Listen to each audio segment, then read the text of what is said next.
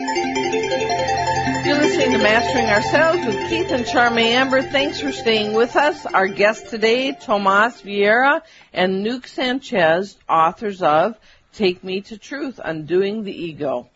You know, in reading your book, Nuke and Tomas, there's a phrase you use in here that just really captures me, and I'd like to talk about, maybe in depth, tease it apart, what unified relationship is, unified self is, your unified will is, and unified inspiration. What does that mean, unified those things?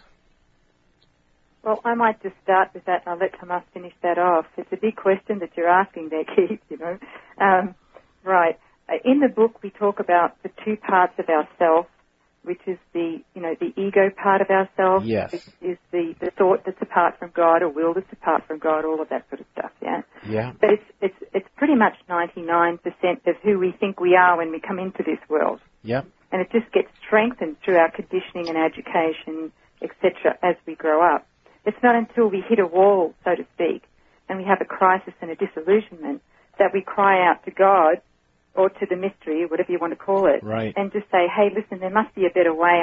I've tried everything and it's not working, yeah?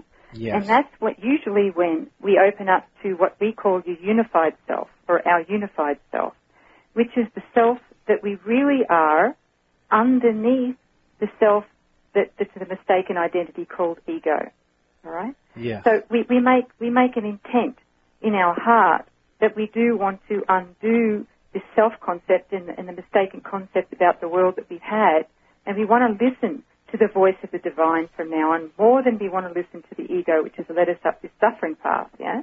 Yes. Okay, so we go in depth with that. I mean, the ego, it's very important to understand how the ego works, because, as Tomas said earlier, it is our default position until such time as we've really opened up and awakened, yeah? Yes. The unified self is that soft, quiet voice that you could say is intuition, that lets you know what to do next, etc. It's a very soft voice, but we don't usually hear it because the ego's voice is so loud. So let me ask, is the unified field, is that like functionally what functionally unifies all of life, even out into the universe, so everything can exist and evolve? Yeah, it is that awareness, right? Yes. It is that energy that is all of us, because a practical way of examining this is that right now, whoever's online plus us are all having separate thoughts. Yes. Okay?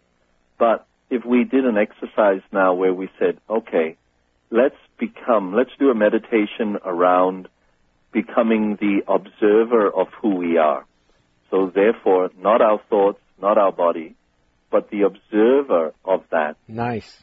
That observer, if we did the exercise, and your listeners can do this after the show, that observer is quiet. It is an observer. It's not judging.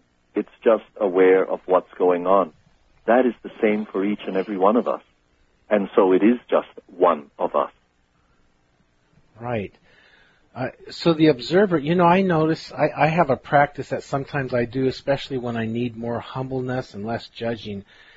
I'll like sit in a cafe or something, and I'll simply watch people and pretend like I'm them. And I go around, and it's like I can see, well, I only have this much consciousness here, and I'm pretty good at this, and I'm pretty beautiful, that, or whatever.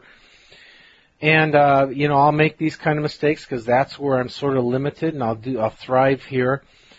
And after I do that, I'm them and I'm not me. It's as if it's real. I do that. It is almost impossible to judge anybody after that for a while. That's wonderful. That's it. And that's it. If we tapped into our unified self, because there is only one of us and there is only one ego appearing as many, right? All of us individuals are exactly that. It's just part of that separated self. Right? Yes. So it's not like there's 5-6 billion of us. There's only one of us. Now, if we truly believe that, then when our buttons get pressed by others outside or by situations or things. Yeah. What we're challenged to do then is remember that we are one. So therefore, everything that's happening outside of me is a part of me.